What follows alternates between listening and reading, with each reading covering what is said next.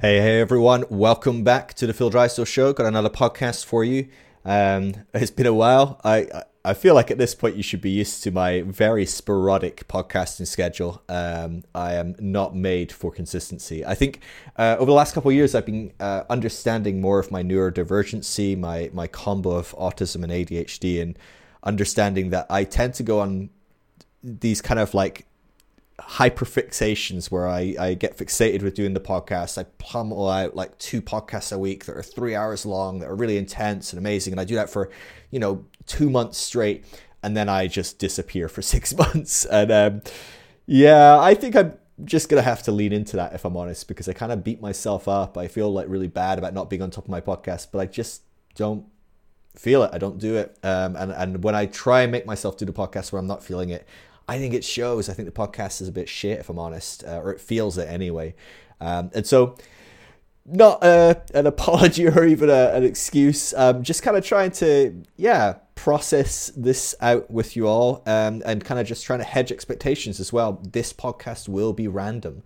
I do have about 6 podcasts scheduled to record in the next couple of weeks. So hopefully, I'll be putting out some podcasts more regularly. But if I completely drop off the face of the earth, the beauty is I'm always doing something. I love doing what I do and helping people deconstruct. It just looks a bit different at different times. So if I'm not doing the podcast, I'm fixating on, working on research, or I'm in my DMs chatting with you, or I'm making memes or something else. And so you can always find me somewhere doing something. But yeah, just a explanation for why I've not been around for about a month on the podcast, even though I said I think I'm going to get back into podcasts. And so we will see. But I've got a great podcast for you today. We've got David Hayward, who most of you will know as The Naked Pastor. He's got a new book coming out, and so we figured we'd do a podcast, and I loved talking with David. Had some issues with the sound, and so I have to apologize. My sound sounds really bad. Believe it or not, this is the best version of my sound. It sounded a lot worse before I spent hours and hours trying to get it to sound good.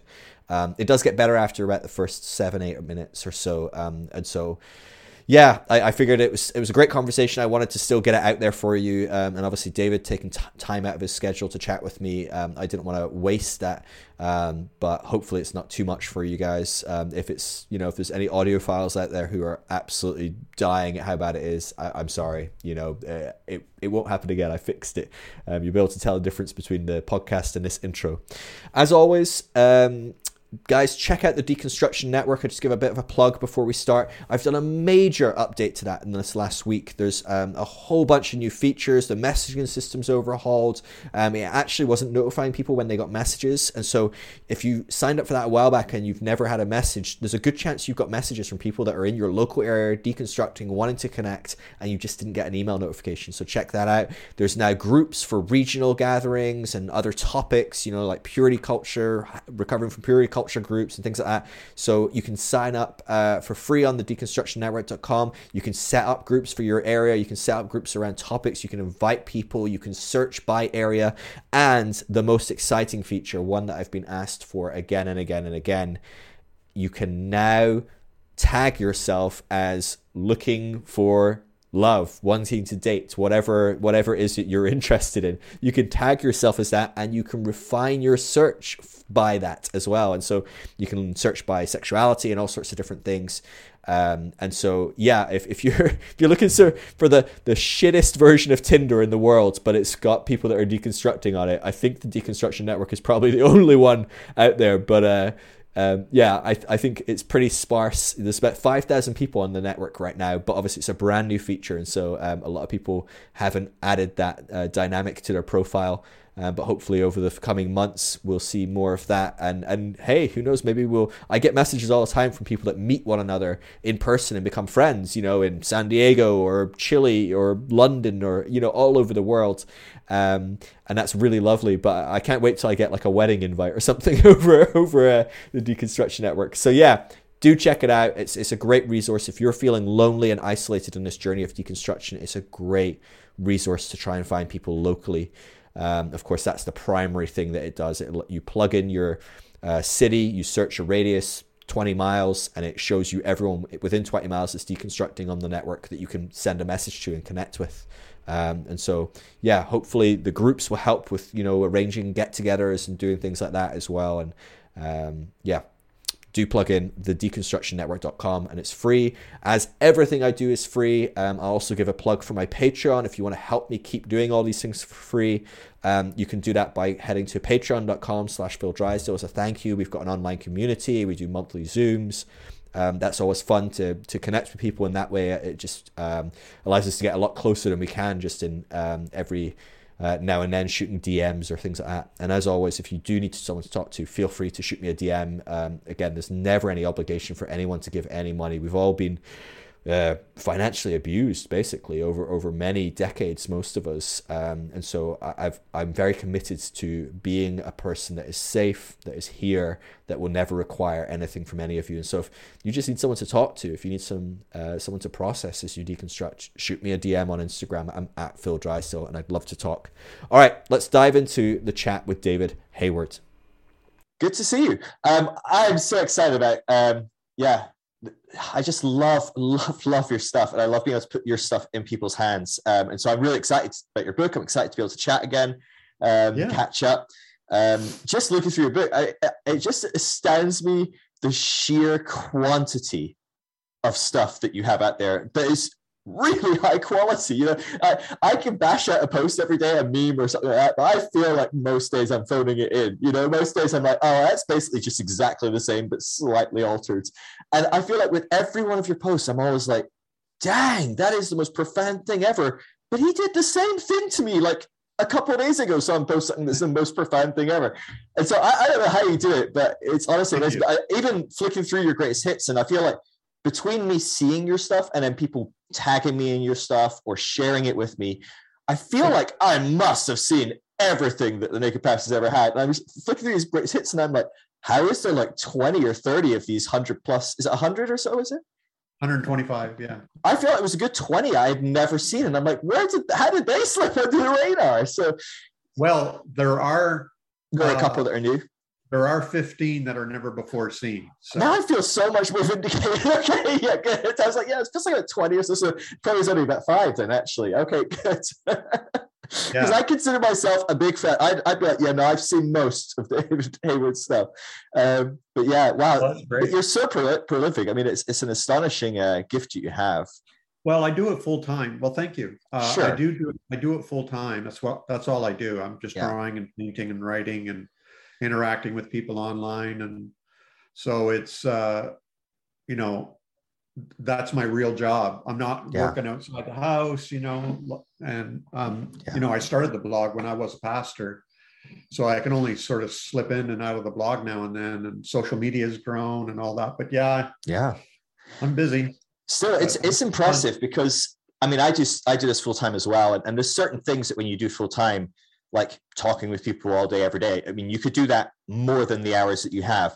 But that requires a very special set of skills and energy in and of itself. But there's something about creativity that I can sit down and try and create something for 8 hours and get nowhere. And then the next day in half an hour, I can create like 5 blogs or something. It just feels like it just flows.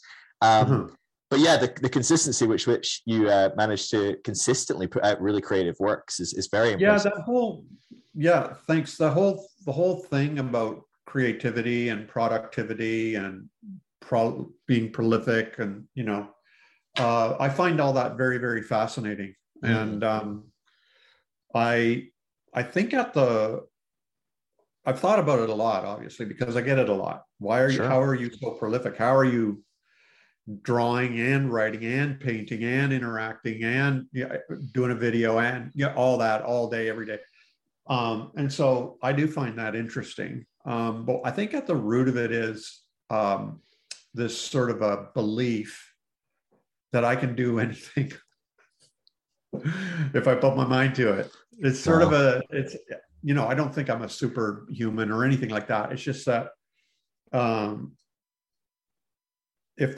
I feel like I can accept challenges and accomplish it. Like, one of those people who thinks, oh, my pipe's broken, I don't know anything about plumbing, but I'm going to try and fix it, and, kind of thing. So I don't know. It's just, I find it very fascinating. And also on the other hand, Cal Newport, I think is his name. He wrote Deep Work, which is a very excellent book that talks about devoting, extended periods of time to making stuff. Yeah. And so I find that stuff very fascinating. But yeah, cool. It's awesome. It's awesome. You're very much an inspiration as someone that tries to. I probably fall into the place of trying way too hard and creating far too many shoulds. That's my fallacy that I fall back into again and again and again. And I'm most productive when I just decide it doesn't matter if I do or not, and I'm just going to have fun. I'm going to do what I feel like right now, and more times than not, I just fall into some sort of creative zone when I do that.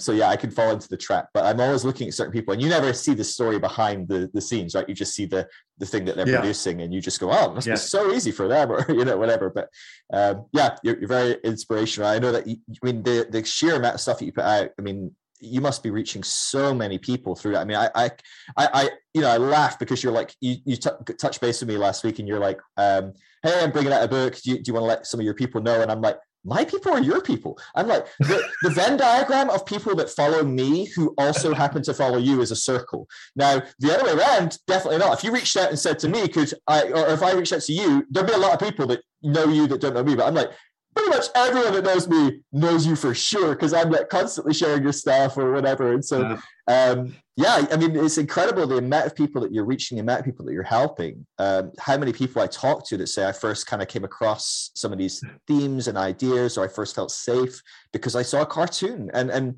what an amazing medium to help someone as well. Like it's probably the last place people think to find solace and safety, and seeing themselves in a mirror is a funny cartoon on Instagram or whatever, It's amazing. Yeah, it's like a secret weapon. Yeah, for sure. It sort of slips in there. Yeah. And does it work in a split second? There's a weird dynamic with that.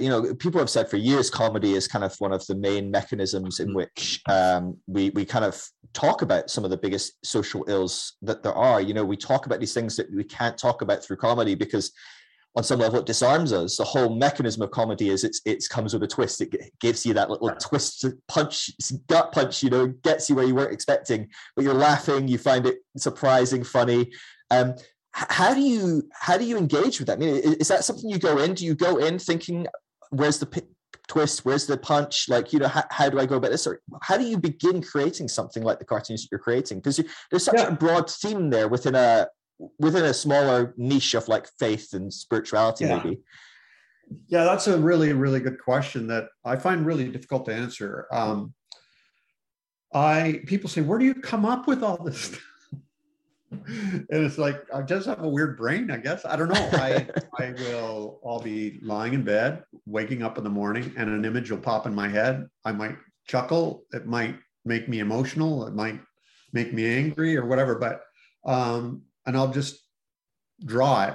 Now, one of the most important things I've discovered is as soon as I try to draw something for out there, it pollutes the process. So for me, I need to be drawing for me. I need to be, writing or whatever for me. As soon as I try to reach people or influence people or sell to people or whatever, it pollutes the process. My most creative, just like you said a moment ago, I'm most creative when I'm just, heck with it. I'm just going to, do something. It's like that with my paintings too. Like if I say, if I do one of those, I know it'll sell, then the quality is not as good and it doesn't move me. So I'll paint a painting that moves me, and then I'll, put it up for sale and it moves others. So yeah, it's I don't, only once in a while will I feel a topic needs to be addressed, and I'll just sit around drinking my coffee, listening to music, letting my mind whirl, and until an image comes up. But most of the time the image comes first, and then I try to explain it. Yeah. Yeah, that makes loads of sense. I mean, you are really good with topical as well. I know that, something big can be happening in the deconstruction space, in the broader space of maybe politics or whatever. And you generally, maybe you just have them sitting in the backlog somewhere where you go, oh, when this topic comes up, I can pull this one out. But a lot of times you do come up with something really great. I guess one thing that strikes me as interesting is it's very hard for me. So I get this a lot with people that engage with my stuff, is they assume that my stuff is what I think or what I believe. But a lot of the time I'm writing a poem or something, and I'm writing it from the perspective of a Christian that's struggling with their faith. I'm not still in that space. Or I'm writing it as the Christian's wife who doesn't understand why her husband is, losing her faith and what's she going to do. And so there's this dynamic of trying to create an avatar for who you're writing to. And it sounds like for you, you are your avatar. You try and write for yourself and in your own process.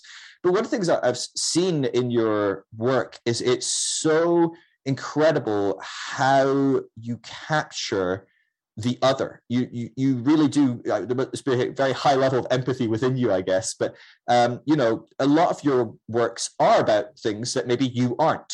I know I don't know. Are you straight? You're married, if I think I remember right. But you engage with things like LGBTQ really well. You engage with things like race, very well. As an older white guy, it's here's the old white guy talking about race. But you do it incredibly. And so there's dynamics there where it feels like you are engaging with stuff that maybe isn't your day to day, right? And being able to create beautiful works of art that help people that are in a space that you aren't to really process and feel loved and feel connected and feel seen. How do you go about that, or what's that about? Yeah, so that's very much connected with my philosophy of the person, psychological growth, spiritual growth, whatever you want to call it. And I talk about this quite often because I think it's really important. I used to think of growth as linear, where you go from point A to point B, and you sort of leave the past behind you. Then I moved on to growth as stage 1, stage 2, stage 3, where you sort of transcend and elevate and look down on your previous selves. Sure. And now I think of it as our growth as spatial, where we grow outward, and it subsumes everything that goes before. We're not leaving anything behind. We're not rising above our former selves. It all gets included, so that I don't look back on my previous selves where I was a crazy worship leader in a vineyard church where there was all kinds of charismatic stuff going on, and praying for miracles and demons and dancing and speaking in tongues, all that. I don't look back on that with shame or regret. It's just a part of who I am. It all gets integrated somehow. It all gets subsumed. So I do have empathy. I don't like making fun of people who worship that way. I don't like making fun of people who believe differently than I do. But what I do go after, though, are beliefs and behaviors and systems, and sometimes people, but not so much anymore, that are abusive, unjust, greedy, stupid, all those things. I'll go after that, because I don't feel that's a valid part of the human makeup or experience. So so I do have empathy for people who are still in a place of evangelical belief, or charismatic experience, or deep into Roman Catholic liturgy, Catholic liturgy, or whatever. I don't care. It's that's all surface stuff to me. What I care about is helping people feel empowered where they are, wherever that is, and help them feel empowered to step into their own freedom and become autonomous and spiritually independent.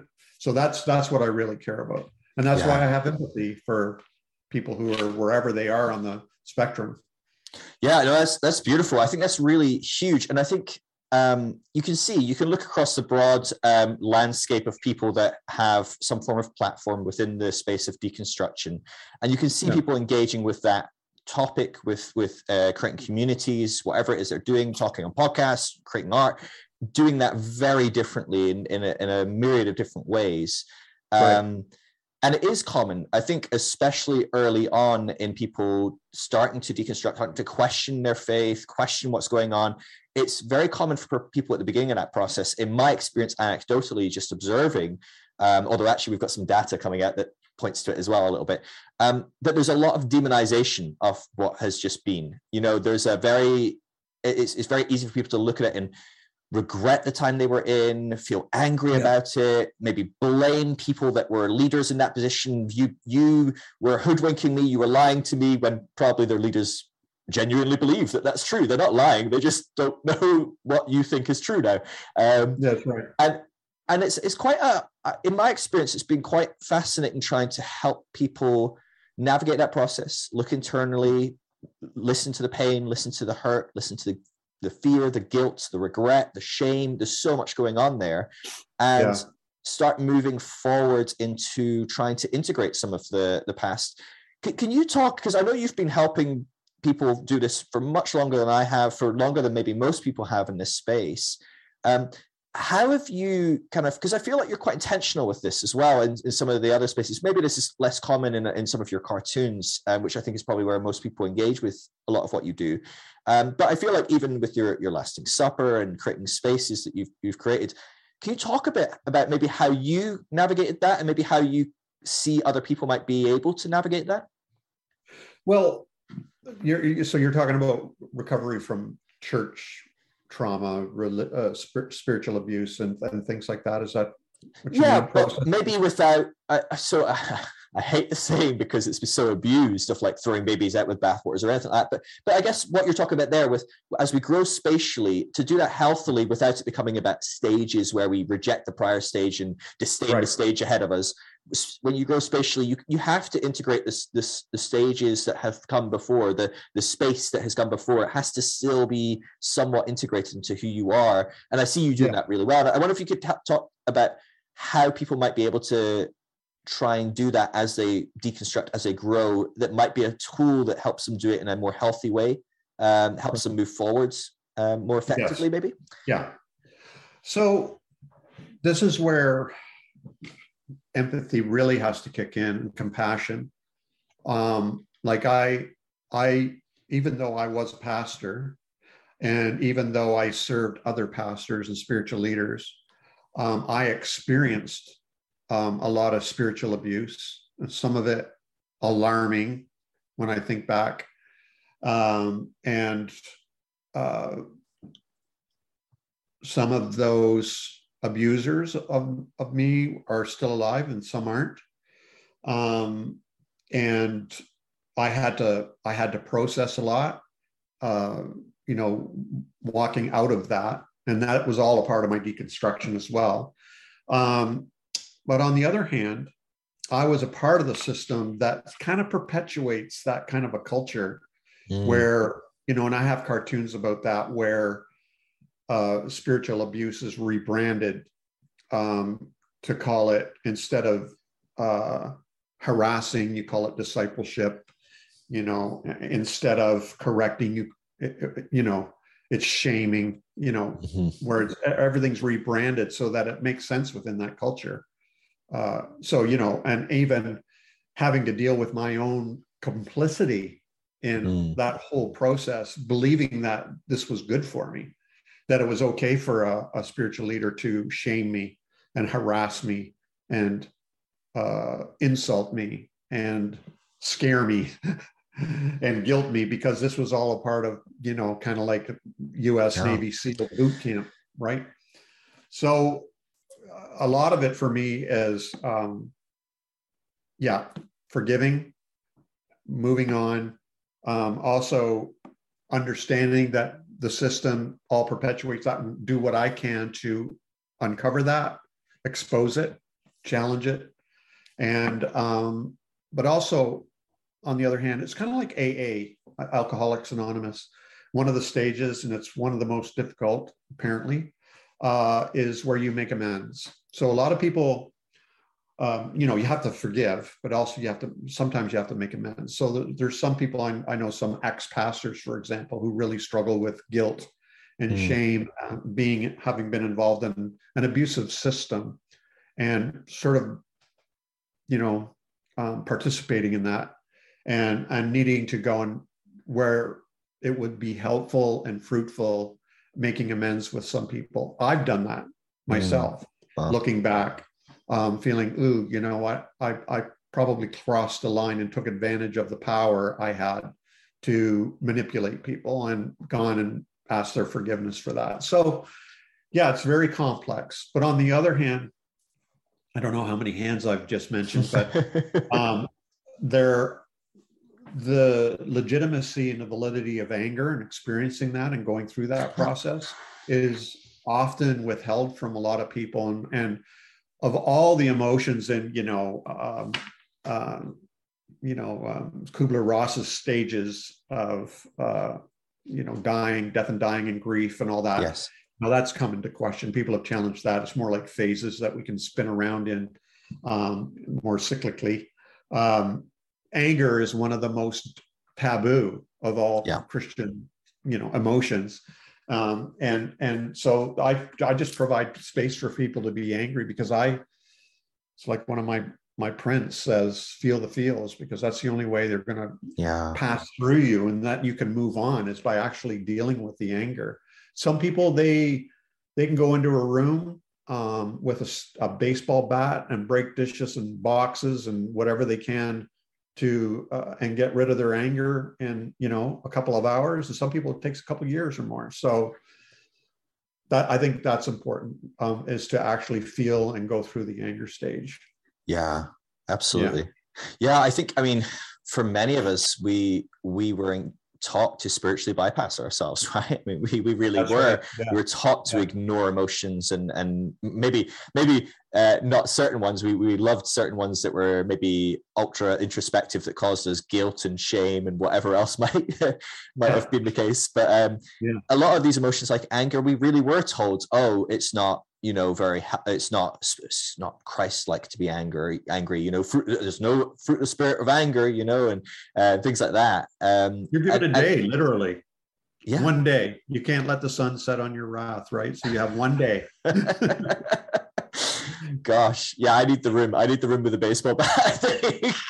I just found out there's one in town. Yeah, there's one near us, and it's like, I don't think it's like 50 or 100 quid or something. So it's quite expensive, but you go in there for like half an hour and just break stuff, and they've got like old TVs and everything. And I'm like, that sounds fun. I'm not even that angry, but I could get angry. You put me in there and I'll find some anger. It sounds great. But yeah, I think it's very foreign to me. I was talking to my therapist last week, and we were talking about how we engage in different attachment theories and things like that. And I was talking about with my wife, I can tend to kind of shut down. If I've got stuff going on, I kind of just bottle it up.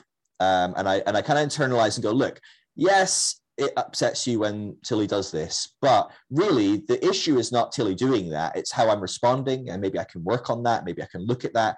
But what happens when I don't just tell Tilly, hey, I'm working on some of this stuff and I'm working on my response to it, but in the meantime, that's really upsetting me. Can we talk about why? And maybe you could help me.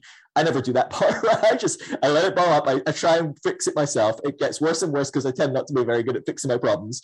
And then eventually I kind of like, I snap, and I never get angry, which is really fascinating. I was talking to the therapist, but my snapping is I completely withdraw. Like I shut down, and I get really upset with myself. I beat myself up. It's all inward focused. I'm very angry towards myself, I guess, which is quite interesting. And I think probably quite Christian for a lot of people as well. That was their Christian kind of upbringing. But I'm so intrigued by that dynamic. There's almost a pride in me. I've never been angry with my wife. I never shouted at her. Even I was married before this, and I never once had an angry outburst.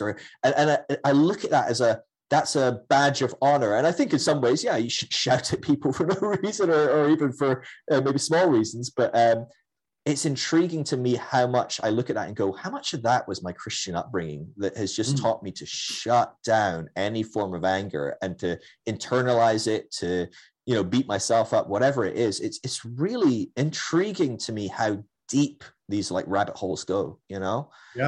No, it's interesting. I had a therapist for a few months, a little while back, because I was going through some stuff. And that's one of the things I wanted to talk with her about was I never get really angry. Like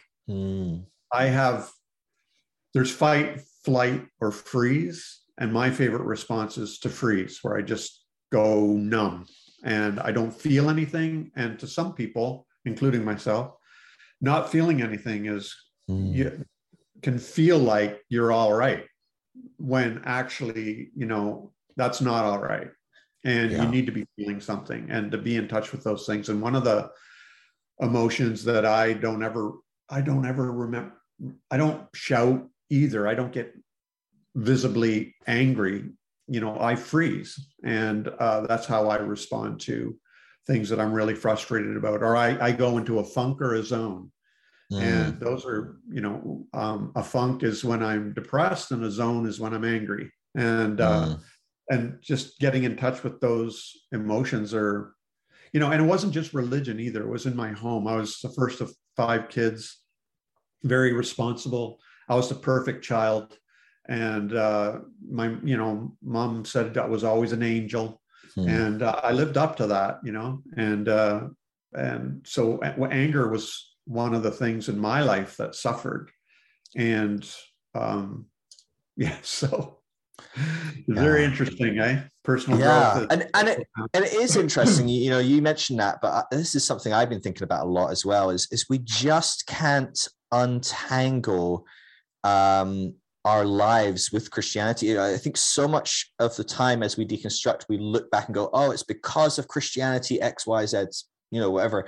And that can be true a lot of the time. I think we can point the blame at many things within our religious structures, but so many of us grew up in a religious home, or maybe not a religious home, but a home that looked the way it did because of a certain puritanical way of running a world for so long based on religion or different things. And I think it's such a complex thing to unravel, that when you start to deconstruct, when you start to find autonomy, you can start to, live your life as the authority figure, not just receiving authority from on high or from a pastor or a book or whatever.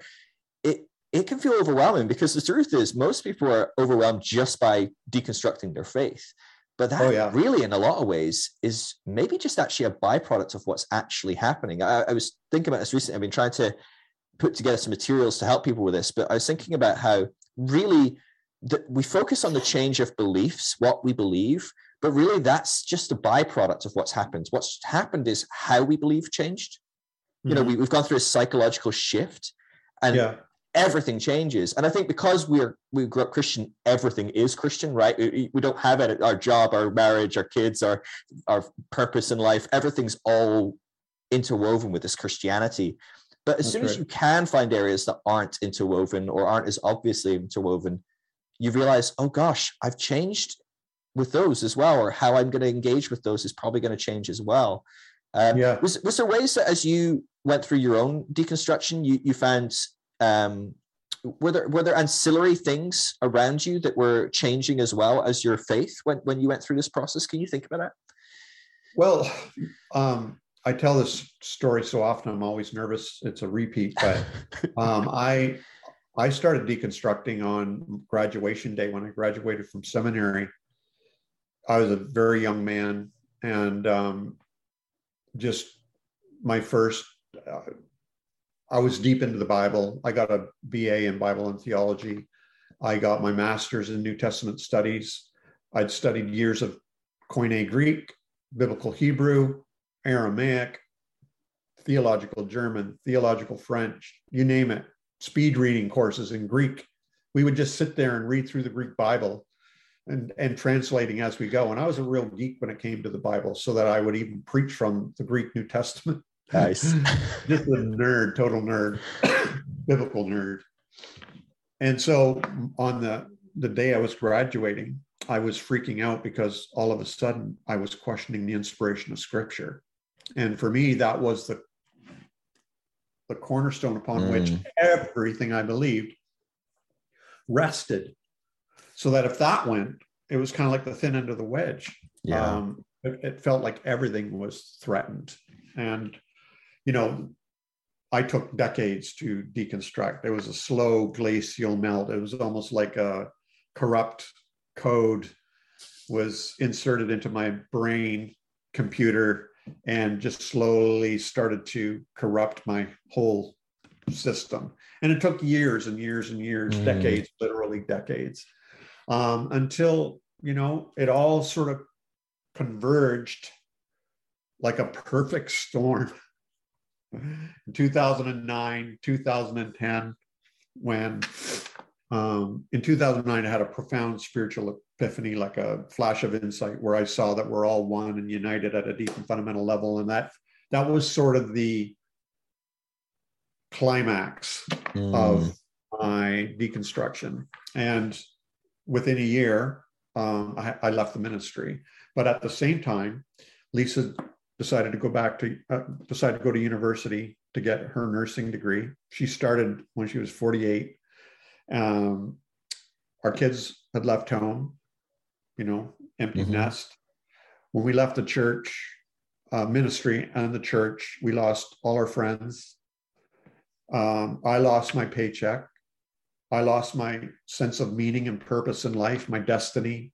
I didn't know what to do. And Lisa and I were going through our own struggles because of all this. So our marriage was under threat. And it was, I just realized, holy shit, you can edit that out if you want, but holy shit. No, you're good. It's like my faith, or whatever you want to call that, was like a brain tumor that had tentacles going throughout the whole brain that was inoperable. So it's almost what it felt like, where everything was touched and affected by my belief. Everything, my friends, my money, my marriage, my sense of purpose, my sense of well-being, my sense of confidence, my family, my, like, how you, I remember Lisa and I sitting down to eat, looking at each other. Well, do we say grace anymore? Or, you know, kind of thing. Everything was affected and touched by it. And yeah, you're totally right. It's like, it's incredible. That's why for so many people, deconstruction is so scary, because it does touch everything. It seeps into every aspect of your life. And it's basically, you're needing to learn from scratch how to live in this world. And for me, I left the ministry when I was 52, and I felt like I was starting over. It freaked me out, actually. I remember driving to, I finally got a job in a university teaching English as a second language to international students preparing for their master's in business. And I was teaching them Canadian business and English. And I was on my way to work, and I remember pulling over, freaking out that, like, Lisa and I were having trouble in our marriage, and our kids left home. I was no longer a pastor. We didn't have friends. And realizing I could just totally leave my marriage and move into an apartment and start going out with other women, and nobody would care. Nobody would even know. That to me was mind-blowing. I was crying. I was freaking out.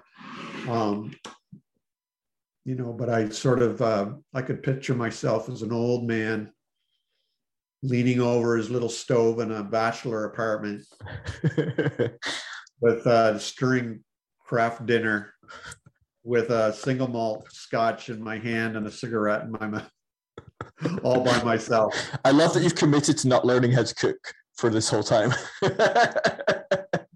No, but that's what I could picture myself, a lonely old man who drank too much and smoked and lived alone and had ostracized everyone he loved, and lost, you know, all dignity and everything, and finishing out my days realizing I made a huge mistake. So, you know, I got myself together, drove to work, and Lisa and I, I'll tell you honestly, she looked at me one day and said, "You need help." That's when I got a therapist. I started some coaching, getting coached. Yep. And, Lisa and I going together for therapy, and, now our marriage is better than ever, and our family is strong, and our kids are our best friends. And we're building up a stable of people we can call friends, and so on. So it took some work, man. It took some work, but I'd say 2 to 5 years it took us to, the first 2 years were, I was frozen, nothing got done. And then the next 3 years we put the work in and restored what could be restored. Yeah. It is, that's a great analogy, that the cancer, the tumor that just kind of, it spreads through the entire thing. It just is connected to how do everything. you remove it? Yeah. You can't. It's funny because, it's probably as apt analogy as I can think of, but it is to die and be reborn. You really do, your life, your relationships, your purpose, your identity, your sense of security, your everything, your friendships, community, your idea of if there's a God or not. And even if you do still believe in a God, that God that you believed before is gone. He's dead. Everything is gone.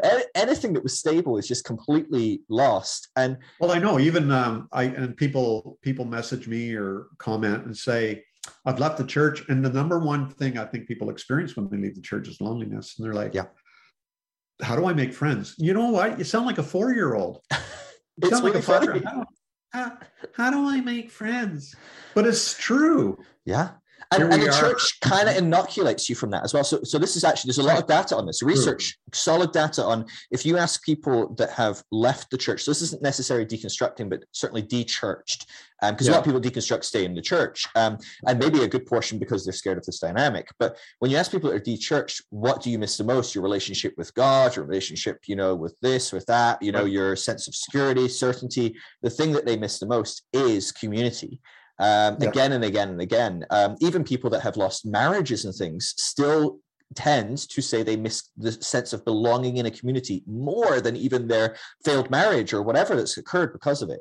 And it is really a fascinating dynamic. But you talk to people, and so many people message me and they go, I don't know what to do. Like, how do I begin? Even yesterday on one of my posts, someone commented and was like, well, yeah, but what do I do now? Like, how do you make a friend? And I'm like, it is interesting because when you were 4, you went on the playground and said, hi, do you want to be my friend? Let's go play. And it was kind of cool. And what's interesting is, okay, maybe not exactly the same language, but give or take, you go up to someone in a pub, in the gym, you get talking to them. Most people out there excited to have more people in their life that they can connect with. Like, it's a great gold mine. People want to be friends. I know people who are not in the church and haven't been, and they're the same. They struggle. So that when Lisa and I, we are proactive. So we know if we aren't proactive, nothing will get done, because everybody else is feeling the same way. Yep. They're feeling insecure. They are feeling unsociable. They're feeling like nobody would want to be their friend. They're shy. They're introverted. Whatever. There's all kinds of reasons. Busy. They're busy. Overwhelmed. Or maybe they just don't like you. That's possible too. So it's like there's all kinds of dynamics at play that. But I talk about that a lot too, about missing the community, because after I left the church, that was my probably number one pain, was just missing the community. And like that's the church's number one asset, I believe. Like, what other place can you go in on a Sunday morning and be handed a platter full of friendships and activities and support, things to do. People, like, whether you agree with it or not, there's something very powerful in your having activities throughout the week with the same group of people, gathering around common values, having a weekly potluck, having babysitters and mechanics and plumbers, giving you a hand, something for your kids to do, Sunday school, day to vacation Bible school, youth group. There's just a network of support. Even people who say, I'm going to pray for you, just knowing people are thinking about you throughout the day. Yeah. There's a lot to be said about that. But, and I've talked about this a lot too. I'm very interested in cult dynamics. Yes. And, I watched quite a few commentaries and documentaries on cults, and to a T, every one of them, when they're interviewing people who've left the cult or escaped the cult, it's the same thing, man. They're like crying because they miss that intensity of intimacy in the community. And I started thinking, you know what, maybe that's not a good thing. Like maybe that's unnatural. Like maybe that's not normal. That intensity of intimacy. Because what often comes with that is you can have no secrets. You have to confess stuff. You have to be totally transparent. You have to be totally 100% dedicated and loyal. You can't question. You have to participate. You have to volunteer. You have to give your money. Like there's a lot of unhealthiness around that kind of thing. So it's just like people who've left the cult or escaped the cult or whatever, they're being interviewed. It's like, yeah, they were being totally abused. I mean, horrific, but they still miss that intimacy. Yeah. Even though it costs them so much. And so the church, I feel, has that same dynamic often. A lot of us miss what was going on, but you know what? I don't want what came with it. Yeah. And it makes you wonder. I sit and think about this often, like a lot. How do you create community that is inclusive, that is embracing, that is non-transactional, that is not cult-like?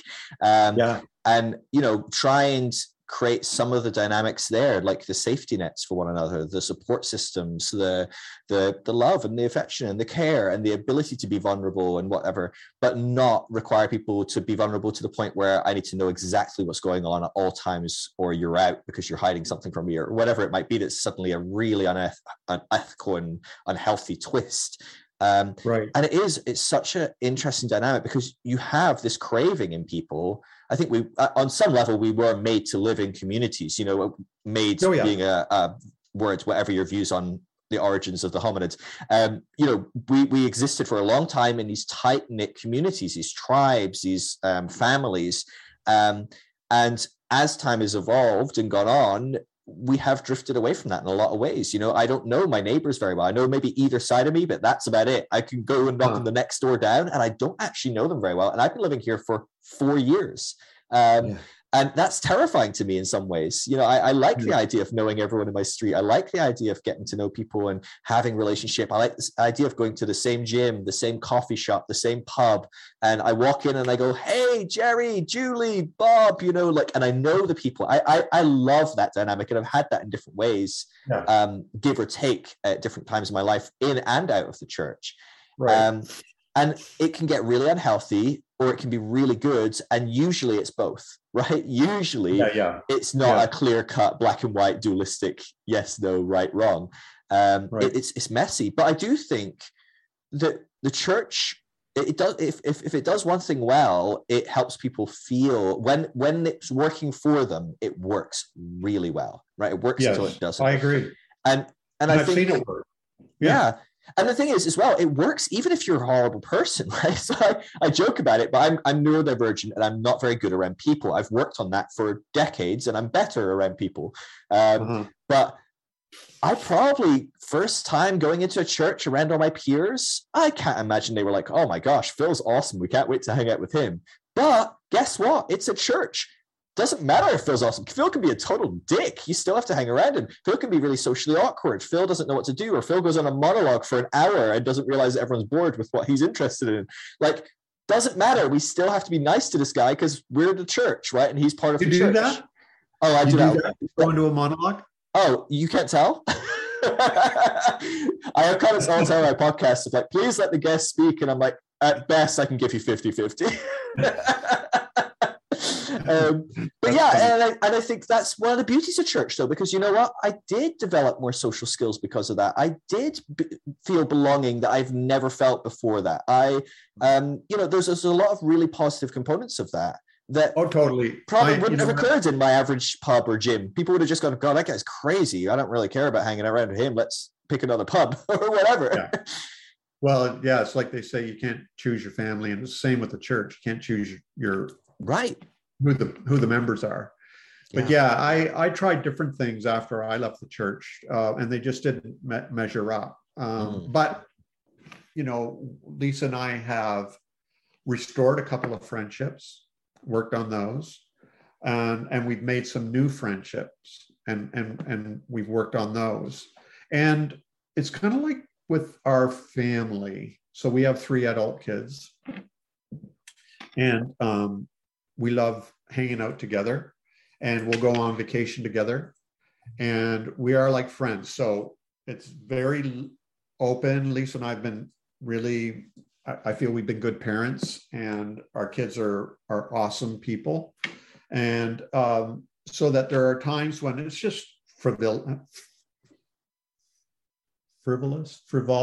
Yeah, frivolity. We're playing games, maybe we're drinking, we're laughing, we're watching a movie, whatever. And then there's other times when we're sharing what we're going through, and it gets intense, deep, intimate. And then we just move on and maybe, start cooking supper. And like just a couple of months ago, we rented an Airbnb for a week in the country with a hot tub on a pond, and got a bunch of wine and got a bunch of good food. And we just hung out there in the woods for a week. Amazing. And just, sometimes we're funny, sometimes we're sharing, and sometimes, so I think that's what community can look like, where there's no pressure or expectations or schedule or, whatever, where, okay, everybody, it's time for us all to be honest and intimate and transparent with each other. Phil, we start with you. Yeah. What are you struggling with today? Kind of thing. So, yeah. Yeah, no, absolutely. And I know that me and Till, my wife, we've definitely navigated. We were fortunate in the way that when we came out of church, we took a good portion of the church with us over a spread of a few years. And so we have a lot of people in our local area that have gone through this journey, that understand that are keen to still have relationship and do things regularly and connect. And so we have group messaging, and, we'll just chat, text, hey, we're going to do board games tonight. Does anyone want to join us? Or, hey, we're going to go to the pub for, food and drinks. Anyone want to join us, come and meet us at 7 or whatever. And generally speaking, people have the freedom to opt in, opt out. But it is interesting that I do find that me and Till are the ones that consistently are the ones going, hey, we're going to do this. Hey, we're going to do that. Hey, come along if you want. We're constantly going, hey, let's book an Airbnb and have friends. We're just doing that next week, actually. Have some friends join us or whatever. But it is an interesting dynamic that, and maybe this is because we were both leaders in the church, I don't know. But when you're a Christian, there's this thing of, you don't have to go into the playground and say, hey, do you want to be my friends? People are your friend by default. And you don't have to go, hey, do you want to come over after dinner to my house? Because someone's saying to you, hey, tonight you're having people over tonight at dinner, and that's what's going to happen. And on Wednesday, we're going to get together and we're going to pray. And on Thursday, we're going to go do a youth group meeting. There's that structure. And I think a lot of us suffer from rejection issues, acceptance issues. A lot of that stuff, I think, can really hinder our capacity to be intentional about building community as well. Not to mention, we're told that the world is evil, that people are awful humans, that are the worst people out there. So then we're thinking, I don't even feel safe approaching strangers in the quote unquote world. There's so many little barriers in that individually aren't that big, but you start piecing these together. Lisa and I basically agreed, if we don't initiate, things aren't going to happen at the kind of level that we want it to happen. I mean, once in a while, somebody will say, hey, what are you guys doing? You want to come over for supper or whatever? Most of the time, it's Lisa and I initiating and doing the work, making things happen. And we just agreed, we can't second guess why nobody's doing it. We just forget about it. Because that can just lead down to feeling resentful or bitter or, excluded or whatever. We've just come to find out, like I've already mentioned, that so many people they're just busy, they're preoccupied, they forget, they assume, since we're so gregarious that other people, that we'd prefer to be with other people. They might be feeling, introverted or shy or lazy, or, there's all kinds of maybe they're embarrassed by their house. They don't want to have anybody in. Like, there's all kinds of, so Lisa and I are just like, we're just going to do the work and enjoy the benefits. And so like what you're doing, and Tilly is her name. Tilly? Yep.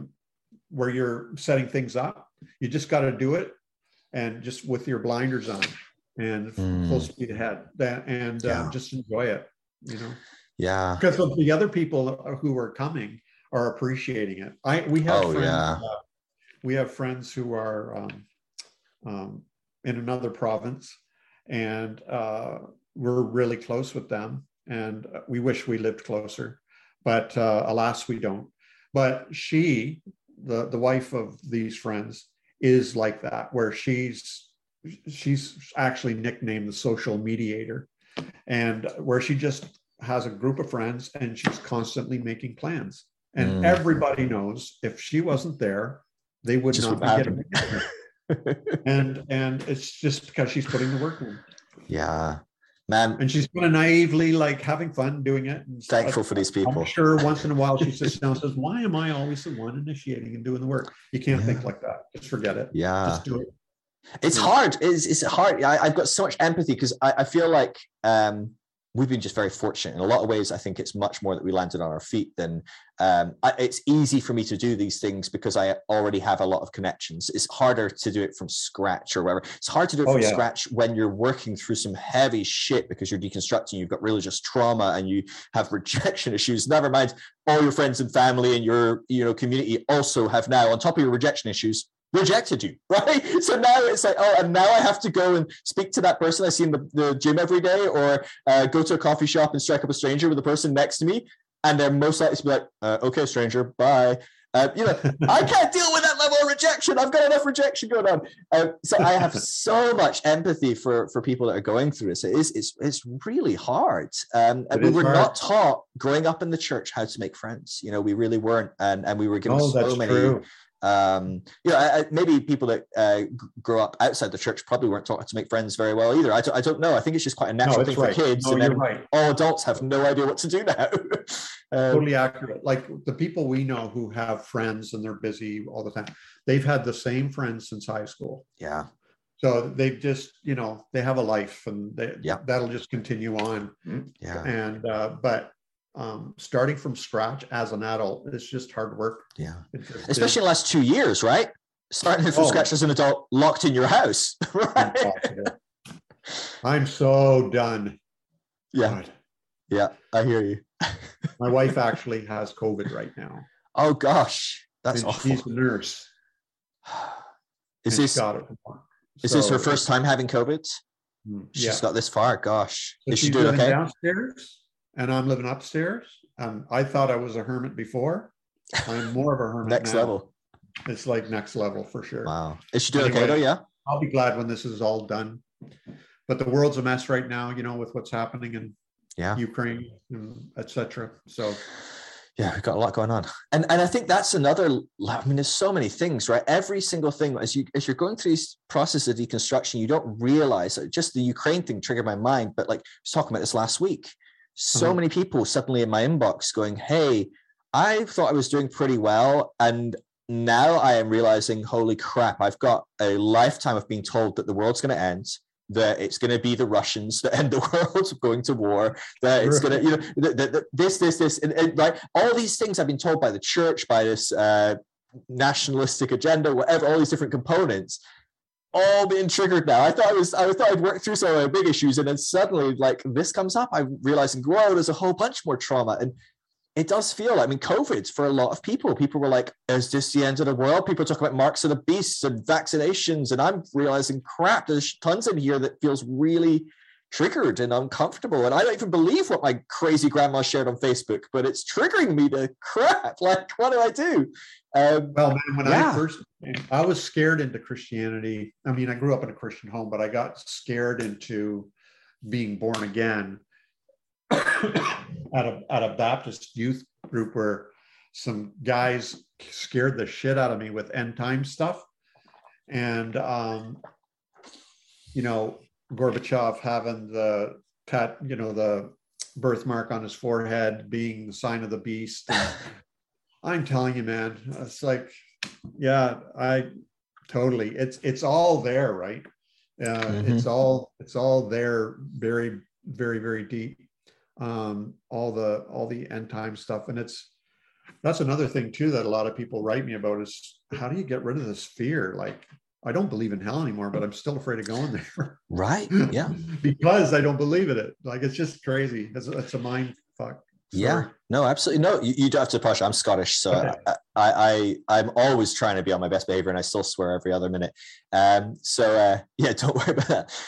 It's true, right? These things are so deeply rooted, and in many ways we can work on them and we can do them. But like you're saying there, you know, you're like, oh, and I've just decided I'm going to have to revisit a therapist for a couple of weeks or months or whatever to work on some new stuff. And I think the reality is that this probably doesn't finish. You don't just finish working through your past, integrating it, moving forwards, growing, continuing to be a healthy human requires intentionality and work. And we'll constantly get external pressures pushing it in certain ways.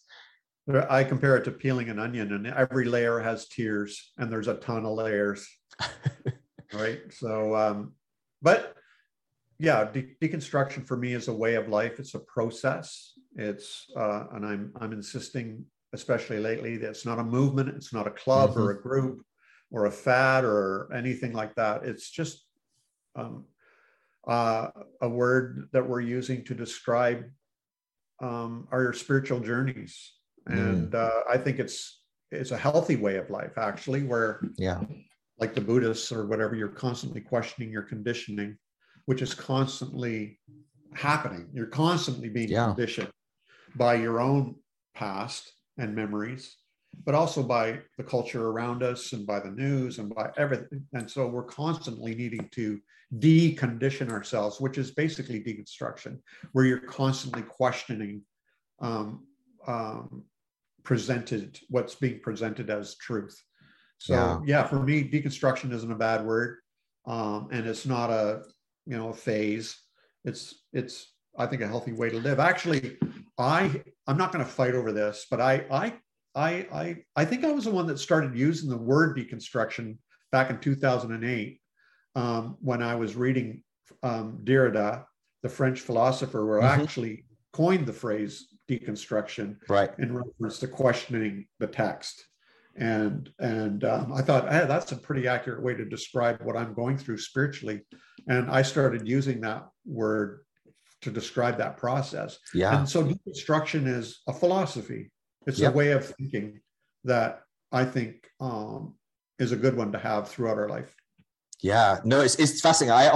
I've heard you say before that you might have come up with the use of it in this concept in this community.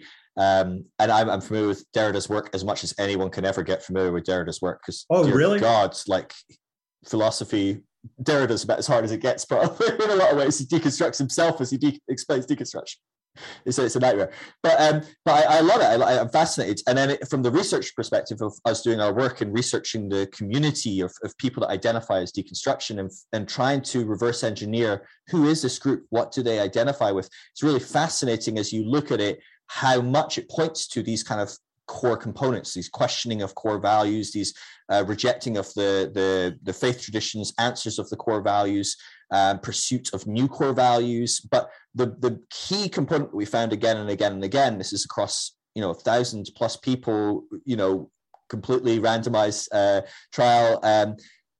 You have again and again, and the third component is they hold their new beliefs with less fundamentalism.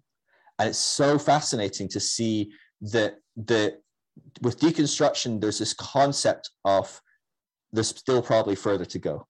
I believe this today. I'm going to live as though it's true, because you have to live as though something's true today, even if you don't believe it will be true tomorrow. You got to do that, right? But I am going to hold it loosely, going, it is probably true that in a few days I'll probably believe something different if I keep moving forward. Yeah, I compare it to I live on a river. It's very deep and wide. That at the bottom, it's very calm, deep, dark, cold, but on the surface is changing constantly. Well, not right now, it's ice right now, but it's constantly changing. Sometimes there's ripples, sometimes it's smooth, sometimes it's huge waves, you know. And that to me is the beliefs and thoughts and everything that change from day to day. And you just sort of let that flow over you. And you hold it loosely, like you said, because deep down, that's where life and truth and meaning and all that is at that deeper level that's unaffected by the day-to-day thoughts and beliefs. After all, that's all a belief is a thought that we cherish. Yeah. And absolutely. And as soon as you realize that, then you learn not to cherish these fleeting thoughts that are flying through your brain like bats and dolphins, right? So yeah, well, we're so interwoven with our beliefs that our beliefs become our identity in so many ways. So, David, can we completely derail and go 180? I want to ask you, how are you doing for time? Are you okay? Yeah, I am. Yeah. I want to ask you, so we are here to talk about your new book, and we're going to plug that towards the end. But I want to ask you about one of your other books that you've written that I think is one of, I don't know, you probably know this is how much they get sold or whatever, but I feel it's one of your least known about products that I probably mention at least once every 2 or 3 days to someone. And it's Till Doubt Do We Part. And I would love to talk to you about the dynamic of navigating relationships where the deconstruction is not on the same page. Deconstruction is maybe happening for one, not for the other, or maybe there's deconstruction going on for both people, but they're not at the same pace, and different dynamics like that. And I know your book was so helpful for so many people, and it has been so helpful for so many people that I've recommended that to. Cool. I thought it'd be great to give some insight into that. Maybe I could start pointing to this podcast as a precursor that would then maybe point people on to pulling the trigger on buying that book. But can we talk a bit about that? Like, I think this is such a huge issue. Yeah, I mean, absolutely. It's very rare that two people deconstruct at exactly the same time. No. Yeah. If you ever want to, I'm open to this. If ever you want to do a live or something where we can that'd be great. Questions about that very topic, because I'm very passionate about it. I wrote the book basically because our marriage nearly crashed. We'd been married for decades, and we were, like I said, our deconstruction was slow, like a slow glacial melt, but it really it was all converged, like I said, when I left the ministry, and everything changed. It was like a bomb went off in the middle of our lives, and everything changed. And I shut down, froze, and our marriage began to suffer. And I experienced something I'd never experienced before. I was working in a university and noticed that women were attracted to me. And I noticed that there were attractive women. And some women were rather forward. I'd never experienced that before either, because I'm super naive and never noticed it, or it never happened because I was a pastor and women knew not to do that or whatever. I don't know why, but this was a totally new experience with me, and it really messed me up because here I was unhappy in my life as it was, and here were these temptations that I'd never felt before, and I was no longer in the fishbowl where everybody could see and observe what I was doing or what was going on. Like, nobody cared. It was mind-blowing to me, and it totally freaked me out. And anyway, like I've said, Lisa and I decided to work hard at restoring our relationship, and we did, and it's better now than ever.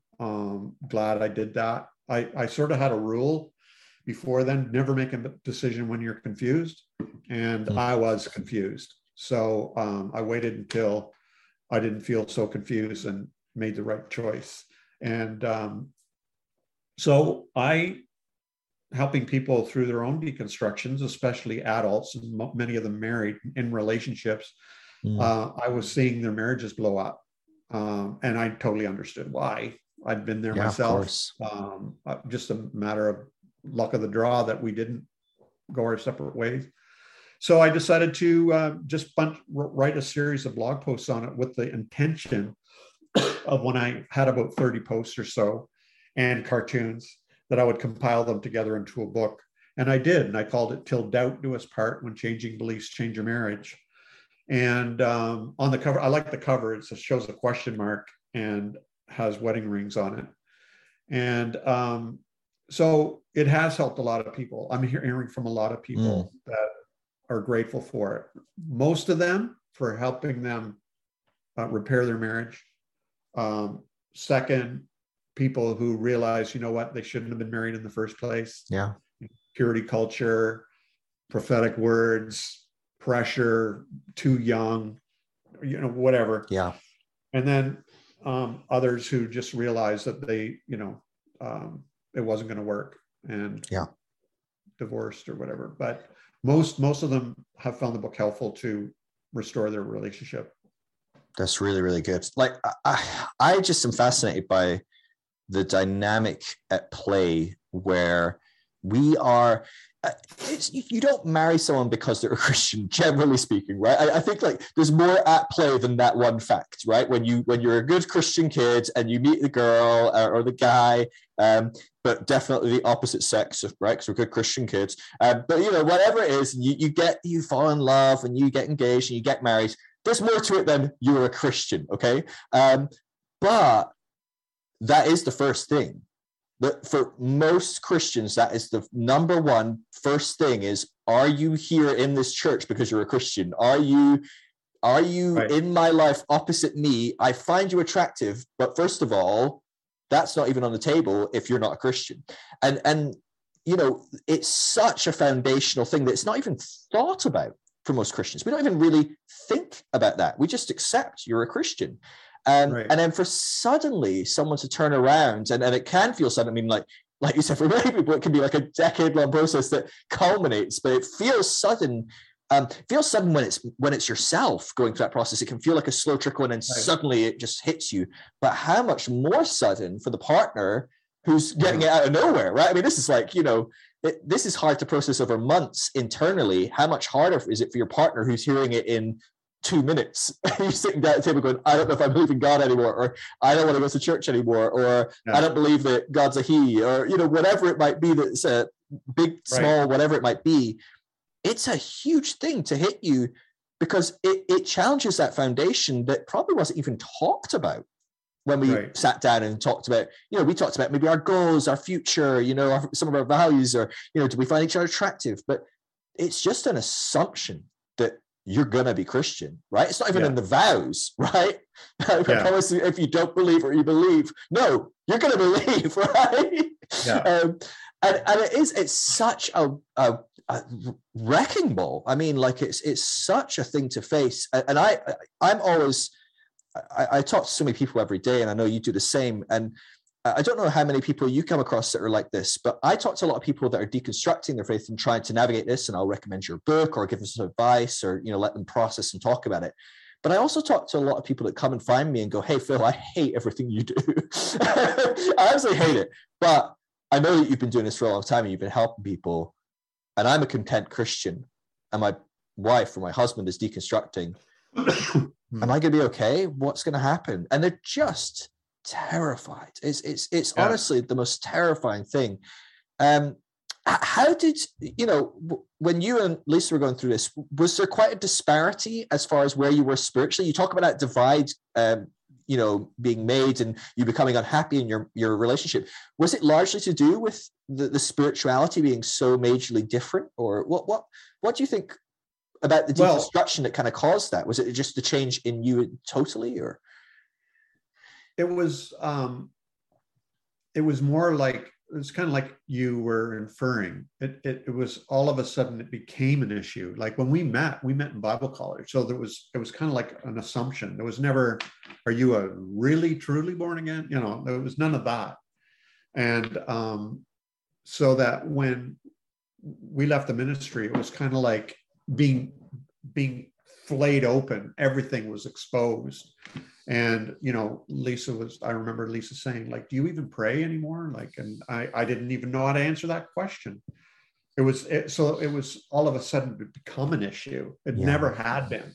We just, for years, were, you know, sewn at the hip, joined at the hip, like completely on the same page, on the same line, on the same, you know, and now all of a sudden we weren't even sure if we were in the same book or the same library.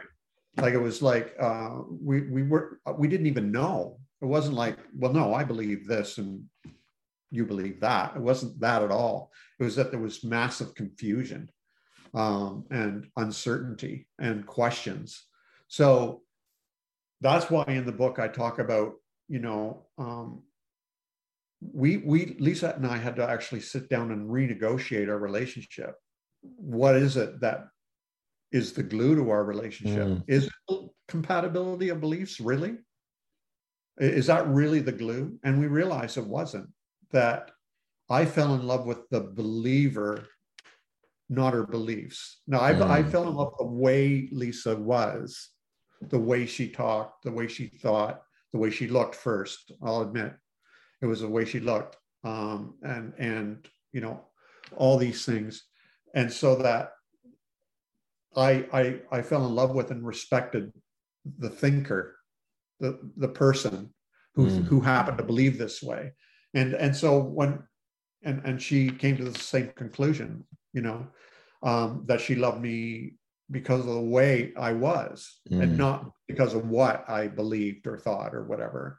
And so we realized, okay, we just need to learn how to love on that level, which we feel is deeper and healthier, where we love the person who is going to change their minds. Yeah. Right. Man, I know a lot of people who, and I've drawn a lot of cartoons about this, and they're in the book, where, you know, the husband's complaining about the wife, where, you know, you're not the same person I married 40 years ago. Well, of course not. You know, you don't think the same way. You don't believe the same way. Of course, I draw the woman like she looks like a demon, right? Because whatever, just to make it funny. But yeah. I mean, joking aside, when we look at kind of conventional faith, generally speaking, sets perfection in stone, and it goes, this is it. This is right. This is the way should be, whatever it might be. And in some ways, our beliefs, you know, so you can't change your beliefs because that's moving away from this perfection. You can't change who you are because that's moving away from this perfection, you know. We demonize change in a lot of ways. By default, we're taught to demonize change, to fear change, whatever it might be.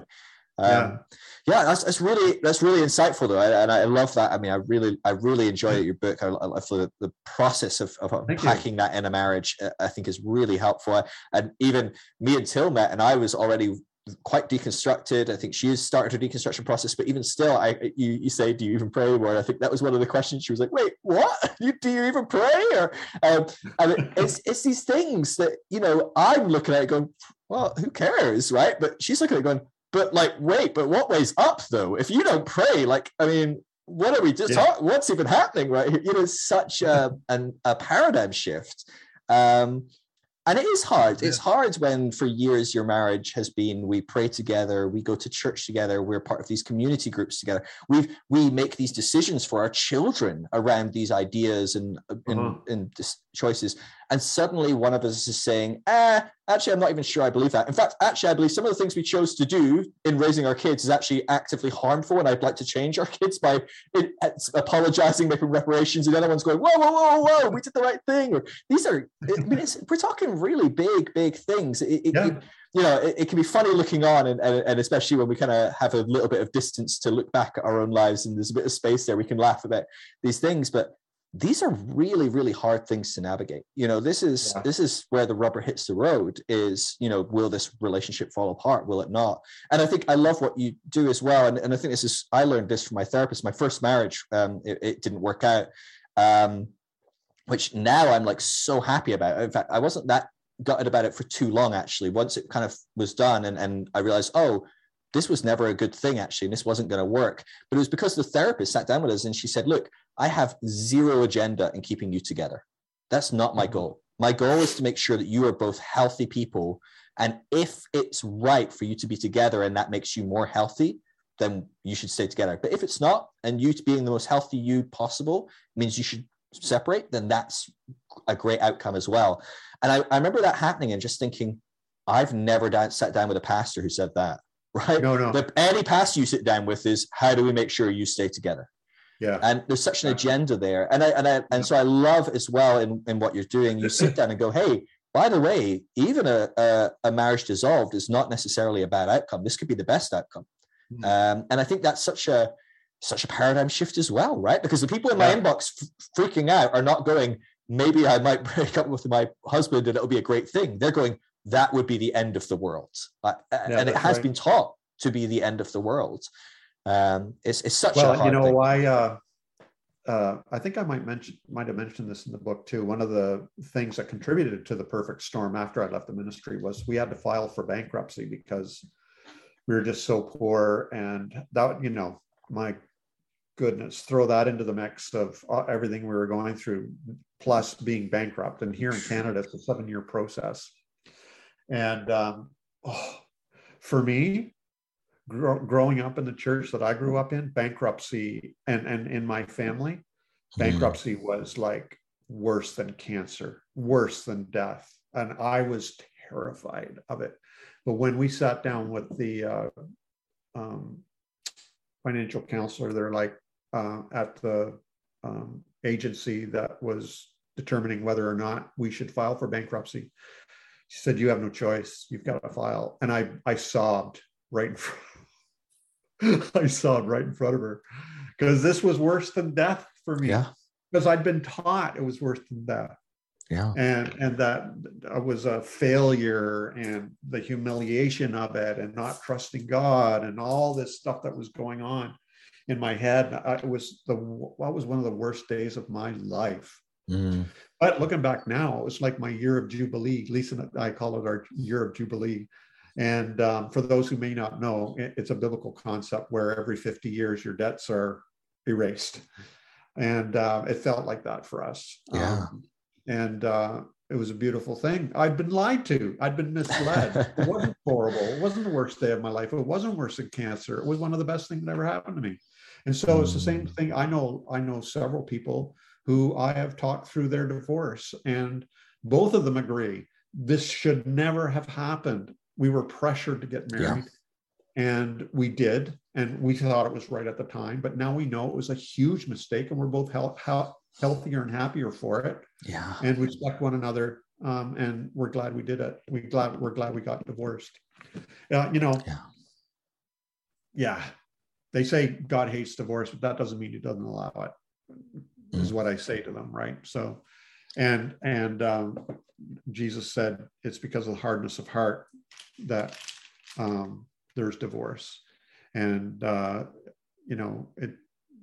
I say, well, the hardness of heart might be because of the person who's making the marriage miserable. Maybe that's the hard-hearted one, not the one who wants to leave a horrible situation. Yeah. So so I address all those things in the book, Pulled Out to His Heart, because I really do hope to help a lot of people get through the other side of that. Deconstructing in a relationship is hard. And the cool thing about the book too is you can apply the principles to any kind of relationship. There's kind of the same principles.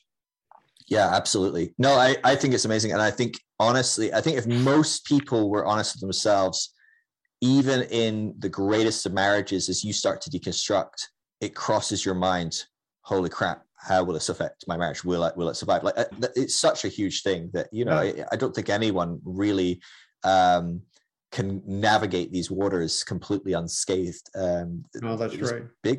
Big questions, big life adjustments. And so, I love the book. I think it's really, really helpful. And so I just wanted to talk about it because I just wanted to have some sort of stepping stone for people that wasn't, they have to go and buy a book. It's always a big hurdle, isn't it? For me, it's not. I have bookcases full of books I just don't read. The hurdle for me is reading them. But for some people, they're a bit more wise, so they just don't buy the books if they're not going to read them. So I wanted to just touch base, but we should do a live. That'd be a great idea. We could sit down and take some questions. I'd love to help people Yeah. But here's the thing, just one little side note about the deconstruction and questions.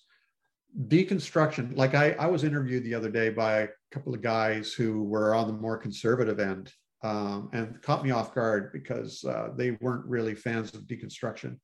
And I felt a little bit ambushed, but they're like, well, deconstruction might be all right in asking questions, but the fact that there's a God and Jesus Christ is the only way, that's non-negotiable for me.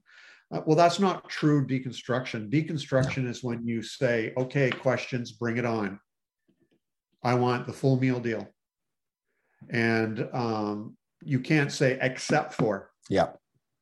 And so it's the same. That's why your marriage relationships will come under scrutiny. Yes. It will. It has to. Yeah. Because everything gets questioned. Yeah. Everything. That's true deconstruction.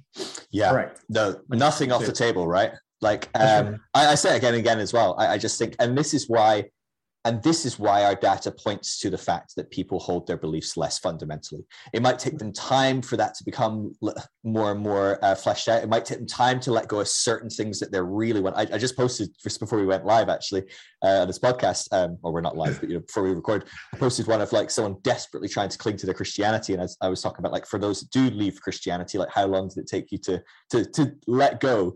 And it can be decades, right? People desperately going, I want to. No one enters into questioning their faith going, I desperately want to leave Christianity. Maybe some marginal kind of percentage or something. But most people are starting to ask questions because they're probably serious about their faith. They're wanting to understand more. And generally speaking, they're going to fight and kick and scream the whole way trying to hold on to their faith. And many people do hold on to their faith, and a good portion don't. But it's generally, as time goes on and on and on, more and more stuff comes back onto the table to be looked at. And now I have to look at that. Oh, I didn't want it. That was never going to be on the table. Well, it's on the table now. Get your knife out. Let's get digging in. That's right. It's brutal. I mean, it's a brutal process. It's brutal. Yeah. It is brutal. Wonderful, David. Well, we should wrap up because I don't want to keep you for too long. But let's talk about your book. So this book is. What's it called again? Is it Flip It Like This? Flip It Like This, yeah. Oh, I nailed it. Amazing. A collection of your best works, right? These are the most popular posts you've done? How did you decide your best works? Was it on some sort of like insights based on social media? Or was it just what you liked the best? Well, it was a joint effort between me and the publisher where I have like over 4,000 cartoons. Right. So it seems like a mammoth task to me to try and whittle that down. Yeah. So we decided, okay, let's pick about 110 of your most cherished cartoons, and then let's do about 15% original, never before seen. So I had to draw about 15 or more original cartoons that aren't seen yet and shouldn't be seen until the book is released July 19th. But yes. What we did was we just went through all of my cartoons. I picked the ones I knew were favorites and very popular, like Eraser or Overturning or, these different cartoons of mine that most people who follow me are familiar with. And the publisher and I and others sort of went together and just said, no, not that one. Yes, this one. No, not that one. Yes, this one. And just until we got down to, the first time I went through all my cartoons, I had something like hundreds. I bet. How am I going to get this down to 100? And these are your children, right? These are your babies, your creations. It's a very cutthroat thing to be like, you're at. These are the best of the best. And so it's a cooperation between my favorites, the publisher's favorites, but social media is which one scored the highest on following and likes and all that kind of thing. So it's a lot of fun. The only text is a very, very short introduction, and the rest is just cartoons. So I'm promoting it because it's called Flip It Like This, and it shows Jesus teaching a woman how to flip tables. And it's what I love about it is it's going to be under $20. And I can just see people giving these as gifts to their families. Somebody who's deconstructing, giving it to their parents. or leaving it in the bathroom or on their coffee table or what. It's going to be a great gift. And so, yeah, I'm very excited about it. I love it. I'm already scheming who I'm going to give it to. Go to nakedpastor.com and you can pre-order it. And that would be really great. Yeah, absolutely. We'll have links below, video, podcasts, wherever you're on. There's links there for people to click and buy. But yeah, I'm excited. I was saying at the beginning, I think I'll probably include the beginning, so never mind. I'm going to rehash what I said, but I love that there's some new material there. I was amazed that there was stuff that I hadn't seen, but that makes sense. Is there pressure when you're like picking the best of the best of the best, and then they're like, oh yeah, and also draw 20 new cartoons, and you're like, well, these better be good, right? Like, you're like, I can't have them be kind of too like low grade. I can't just phone these ones in. They've got to sit amongst the giants. Well, it's only fair, right? Like most authors, like I've written 9 other books already, and so I've done a lot of writing. And I did one book, Questions Are the Answer, that is mostly all writing, and there was a lot of pressure to produce write a book. This one, it was basically just choosing, right? Yeah. So it's only fair that I be asked to draw 20 or create some good stuff. It's only fair that I be challenged in some way, and this not just be a compilation. But yeah, it's cool. I love it.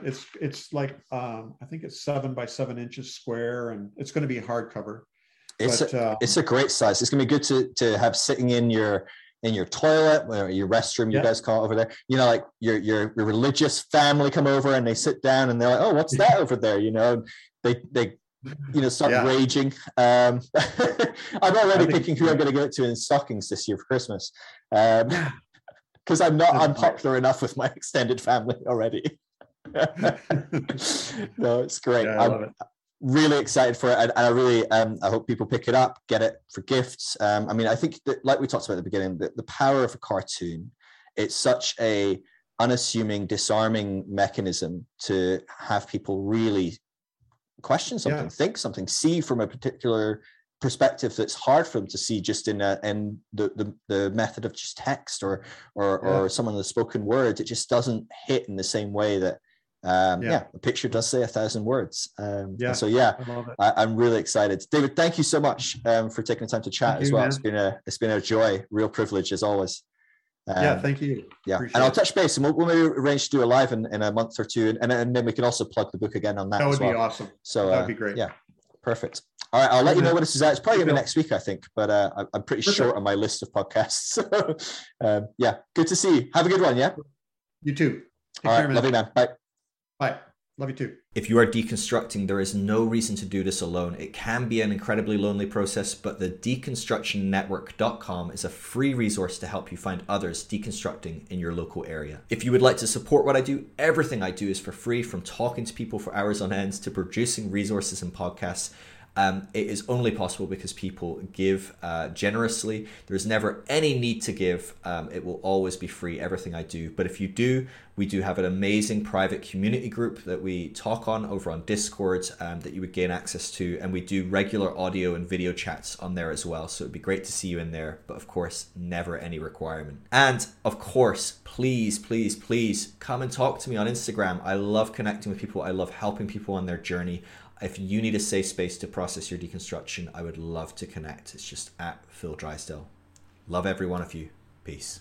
All right, that was David Hayward. I would really encourage you to go and check out his book. You can get that over at his website, nakedpastor.com. You can check him out on Instagram. He's at Naked Pastor. He's got other socials as well. You can check him out on Twitter and Facebook or wherever else you're on. But I know he's very prolific over on Instagram. That's where I follow him. So I definitely check that out. Posting amazing stuff out constantly. Do, go pre-order his book. Do it through his website. I think he gets a bit more of a cut. And I know that for many authors, you bring out a book and you get like pennies on the dollar. And so, make sure you buy it through his website if you're going to get a copy, because I'm sure he would appreciate that. Check his stuff out. Be sure to shoot him a DM, message him, let him know that you listened to this podcast, that you enjoyed it. It's always nice if you're a guest on a podcast and people say that they heard you on that podcast, they liked it.